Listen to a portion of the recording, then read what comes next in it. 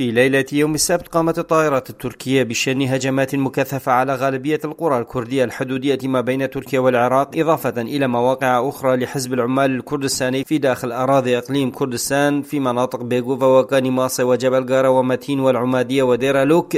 وقد أسفر هذا القصف عن سقوط جرحى بين المواطنين المدنيين في هذه المناطق.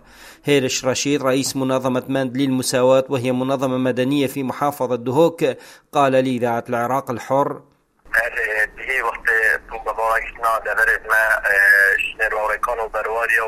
بدأت الطائرات القصف في ليلة السبت وهو مستمر إلى الآن، وقد استهدفوا الكثير من القرى الكردية على الشريط الحدودي، إضافة إلى قيامها بقصف أهداف لها داخل إقليم كردستان في جبل قارة ومتين ومنطقة سندي وقلي ونيروى والريكان.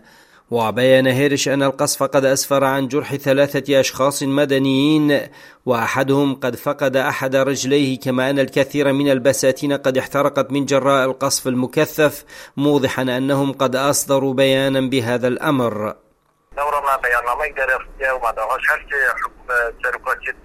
أصدرنا بيانا بهذا الخصوص وجهناه إلى رئاسات إقليم كردستان لحل هذه المشكلة بالطرق الدبلوماسية وإيقاف هذا القصف لتجنب وقوع أضرار أكبر في المنطقة. المواطنون المدنيون أدانوا هذا القصف التركي لأراضي إقليم كردستان.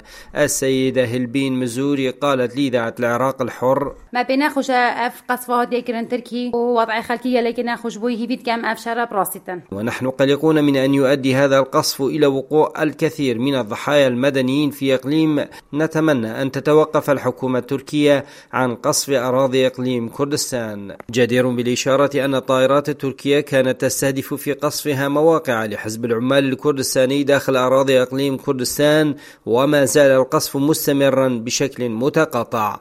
عبد الخالق سلطان، إذاعة العراق الحر، دهوك.